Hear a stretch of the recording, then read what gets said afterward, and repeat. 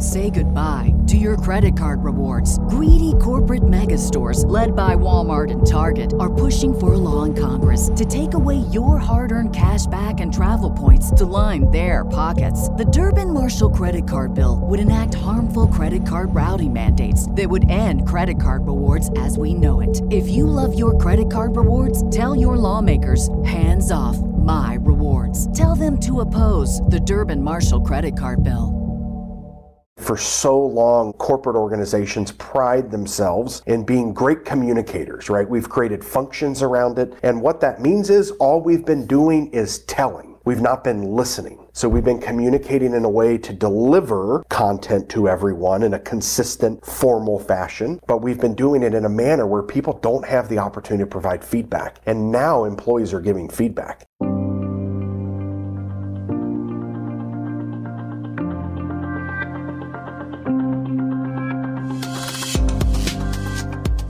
Hey everybody, I'm Lori Rudiman. Welcome to Punk Rock HR. My guest today is Mike Sipple Jr. He's the co-founder and CEO of the Talent Magnet Institute. The Talent Magnet Institute is a membership community and a consultancy. They provide leaders with tools, resources, and support to develop a holistic approach to leadership. Through the Institute, leaders like you learn how to develop their people, attract and retain key talent, develop healthy corporate structures, and elevate their organization's success. In today's conversation with Mike Sipple Jr., we're talking about it all. Expert talent attraction strategies, executive coaching, mentorship, proactive leadership, all with the goal of moving people and organizations to become a talent magnet. I love this conversation with Mike Sipple Jr. because he is a fellow podcaster. He's also a speaker, a thought leader, a writer, and just an all-around good guy. So if you're interested in the intersection of leadership and human performance, well, sit back and enjoy this chat with Mike Sipple Jr.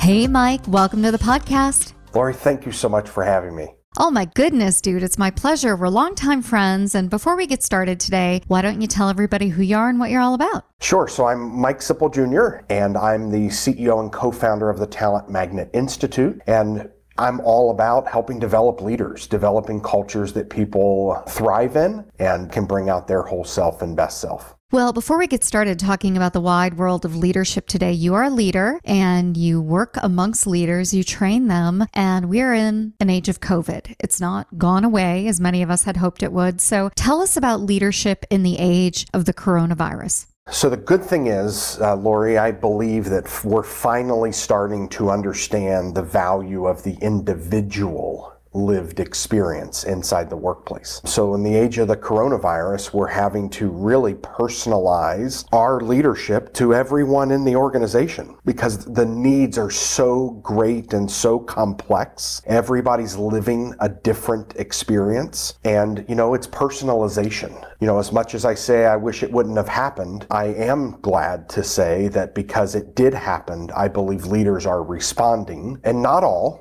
Right? I've been hearing conversations from some that they're going to go back to the old way. But what I've told them is, well, then be prepared because people are going to move their chairs off your deck onto someone else's. Why did it take a crisis to change the function of leadership? Unfortunately, people don't respond, right? People move slow. People don't want to take the risk. They don't want to be uncomfortable, and change creates a uncomfortable situation for everyone. You saw within 2 weeks, organizations that would have never have agreed to remote work were all remote. Millions of organizations that responded overnight because their business had to. It forced them. It's forced all of us to think differently. It forced all of us to evaluate those dusty employee handbooks that policies are useless. They're 28 years old. Why are we treating people and responding to people this way? And it takes a crisis sometimes, unfortunately. Yeah, that's really well said. It's unfortunate that the world has to fall apart for leaders to wake up and go, oh, let's catch up with best practices in the 21st century. But that's what it took. I wonder what leaders could be doing now to think about the next crisis that's going to happen, because it's not like COVID-19 is going to be the last thing that we all endure in our lifetime. So what's the best and brightest leader thinking about right now?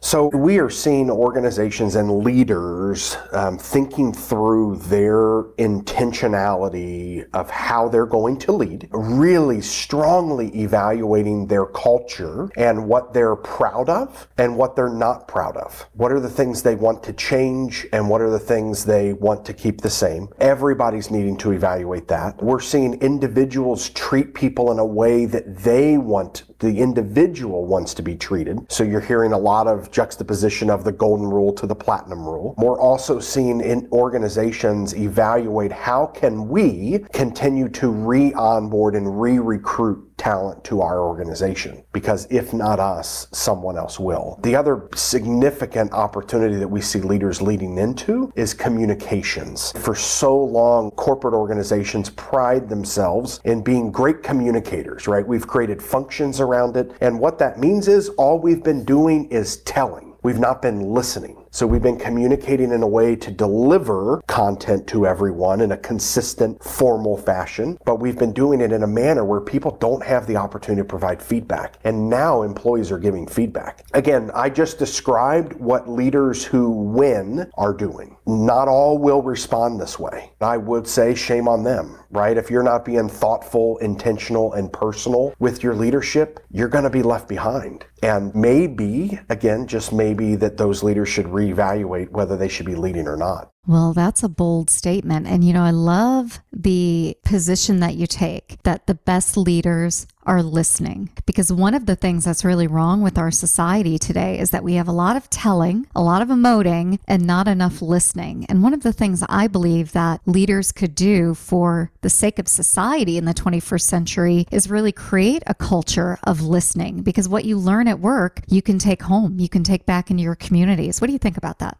Well, so we talk often, Lori, about we want to help leaders succeed, not just at work. There's too many organizations like ours that are solely focused on basically just squeezing the lemon a little harder to get a little bit more lemon juice out. That's not what we should be doing in the workplace. We should be helping people succeed in relationships, work, community, and life. To your point, if I create a culture where my employees dread coming to work, they're going to carry that negativity into their personal lives outside of work. If I create a culture where people are energized and thriving and happy and feeling as though that I care about all of them, their whole self, they're going to show up at home happier, more engaged, and in the community in a better spirit, right? Maybe people will actually smile more in the grocery store or smile more as they're driving. That's the kind of environment we need to be setting as leaders. That's the tone and the expectation that everyone should have. And if you're not in it, I do say if you're not in one like that, you could be the change that your organization has been waiting for, right? Don't wait for a hero to swoop in. You are the hero, and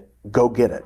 Boy, that really speaks to me because I think about my dad who worked at the phone company for what felt like a million years and had this middle management job and always felt as if it was draining him and he felt as if he couldn't perform at his best and none of his leaders cared about him. And, part of me wanted to say, well, Tom, you're responsible for your own employee experience. But then I think about what it must have been like to show up to work every day and feel demoralized. And he came home with no energy for the stuff he loved. And the phone company is a really rigorous example of an old school bureaucratic utility, right? But so many organizations still operate like that. They're like the phone company of 1986, but only in 2021. What do you say to employees who are living that experience right now, who are like my dad and just feel so drained? Yeah, so my encouragement is, we only have one life, right? Time is not on your side. And if you're living in toxicity, it is time to move on. The only way leaders are going to wake up to changing their behavior is if they can't find anyone, right? And maybe they have to start, the pain will have to be so great that they'll have to start reflecting inward. And a lot don't, right? A lot view people as individuals as disposable, and people are not disposable. So if you're living in one of these environments, again, we always say, if you you always are a part of the equation, you might be part of the problem. But if you're living in an environment that you're like, well, I haven't changed, and I didn't change my last role because I loved it, but I moved into this new role, and wow, this is toxic. There's no way to live or way to work in a toxic environment. Well, Mike, as we, kind of move forward with the conversation, I wonder what drives you to focus on building new leaders and organizations in the way that you do. Why do you love your work? Well, so I spent 20 years running an boutique executive search firm. I'm still the president of that firm and have an amazing team that are leading it into the future. And I have sat in the boardroom. I've been in the room where it happens, where people share the good and the deeply sad experiences that we live as leaders. All the way from having a dear friend just a couple years ago commit suicide, who the world would have viewed was on top of the world. But he shared with me just a few months before his passing that, Mike, I don't know who to turn to because I'm always on. I'm always on stage. And that motivates me to create a safe place, to create a place that's not just helping you be a better performer. We don't need to be a better performer. You need to be a better you. So what motivates me is helping bring out the greatest good of the humans who interact with our brand, that engage us. I know I've been invested in by lots of mentors. In fact, Lori, last time I was on your podcast, we were talking about the art of mentoring. I just had a leader this week bring it up again, that she was listening to that episode. And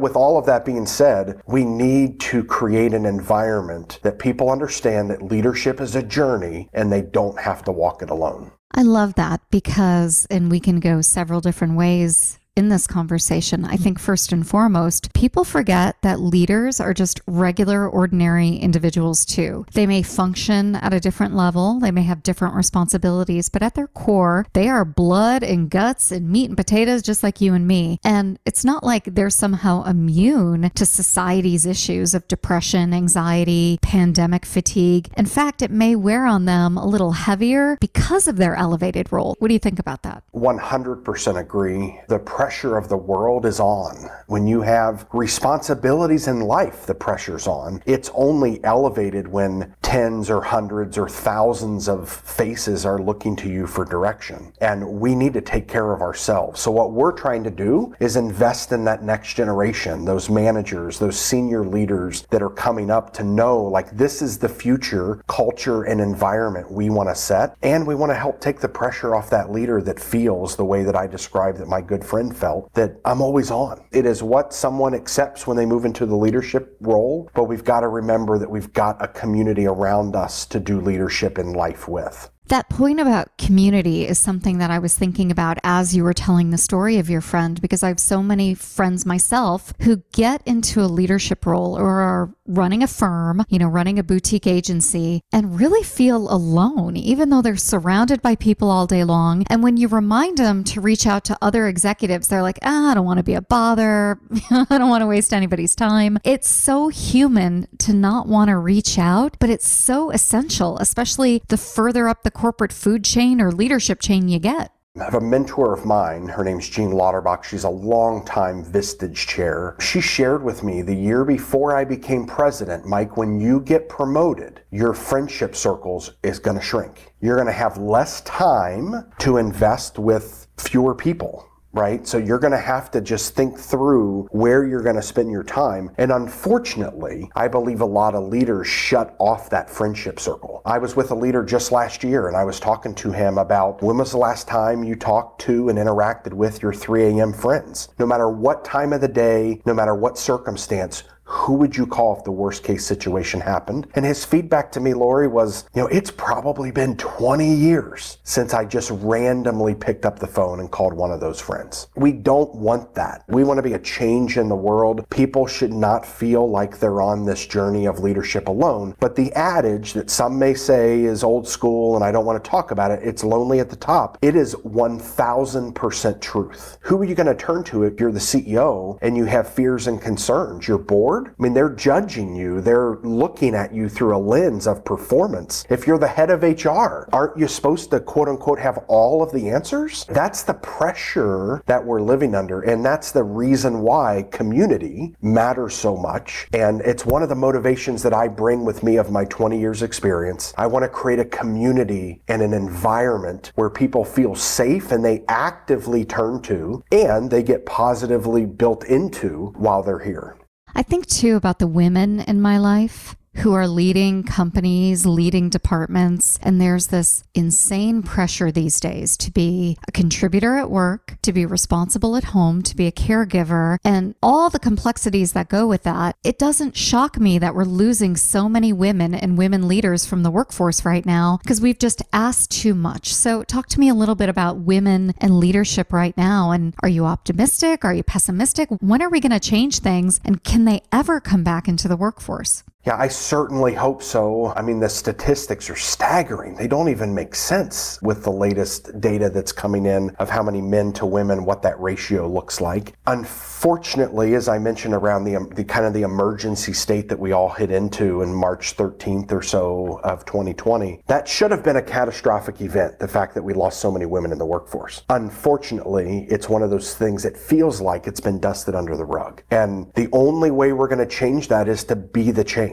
Right? So we need more women in leadership who are in those roles today to ensure their environments don't create such a situation where so many people have to go back and stay at home, right? Just the dynamics. I mean, I can tell you that I had several women leaders in the last year call me and say, Mike, because they changed our school schedule again, like I'm going to have to resign from my job. One of my team members said many years ago, you can tell that men are most engineers building automobiles, because if we had more women as the engineers building automobiles, we would have a place to put our purse. We wouldn't always have to throw it in the back seat or put it on the floor. That's the same thing with workforce. We need more women to construct the environment that supports women so that the culture of leadership changes. It's the same thing with leaders of color. We need more leaders of color to change the environment for leaders of color. And leaders like you and I are striving every day to create that change. We have a community of us that are rallying the troops, doing everything we can to be that change.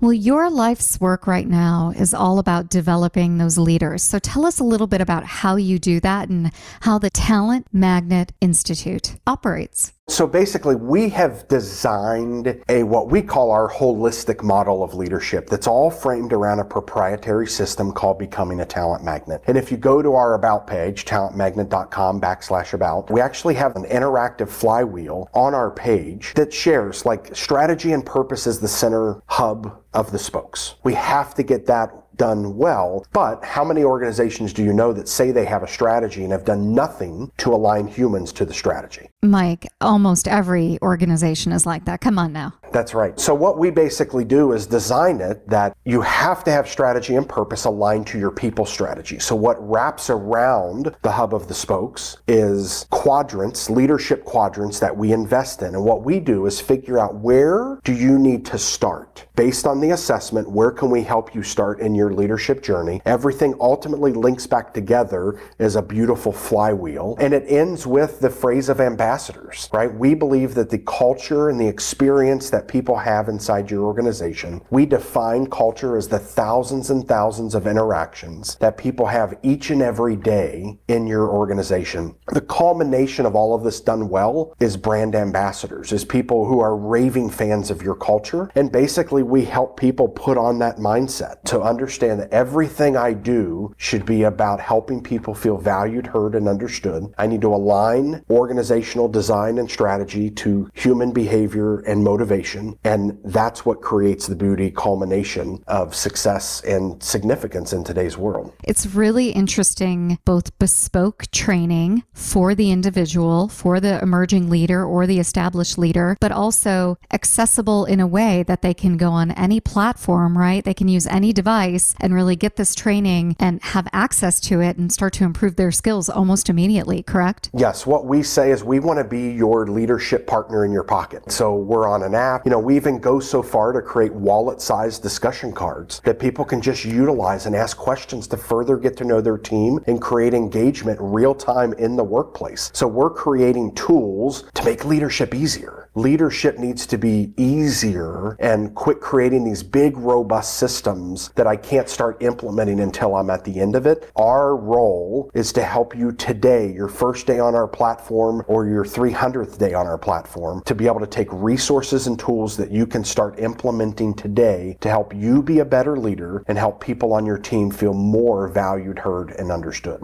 What I love about you, Mike, is that you have a goal to create leaders in this world, not just because it's part of your business, but because it's part of what drives you. And if I remember correctly, you have a number goal, don't you? Well, so one of our objectives, I say my only goal is to get the definition of leadership to change worldwide, but we certainly would love to have 1 million people on our platform. And we're striving for it every day, from the board, the advisors, the friends, the relationships that we have, to the organizations and partners that we're focusing on. We want to change the way the world defines leadership. Well, as we start to wrap up the conversation, what do you want to leave our audience with today, thinking about leadership, thinking about their own journey, or just anything related to the world of people? So what I would encourage you to do is take pause. Think about, what can you do right now to help yourself? Be proactive. Start planning, even if you have to plan 60 days out. What are the things that I'm going to do today to be more intentional? What are the things that I need to accept today that's not comfortable, but things that I've heard in my past and I've heard through performance feedback or relational feedback that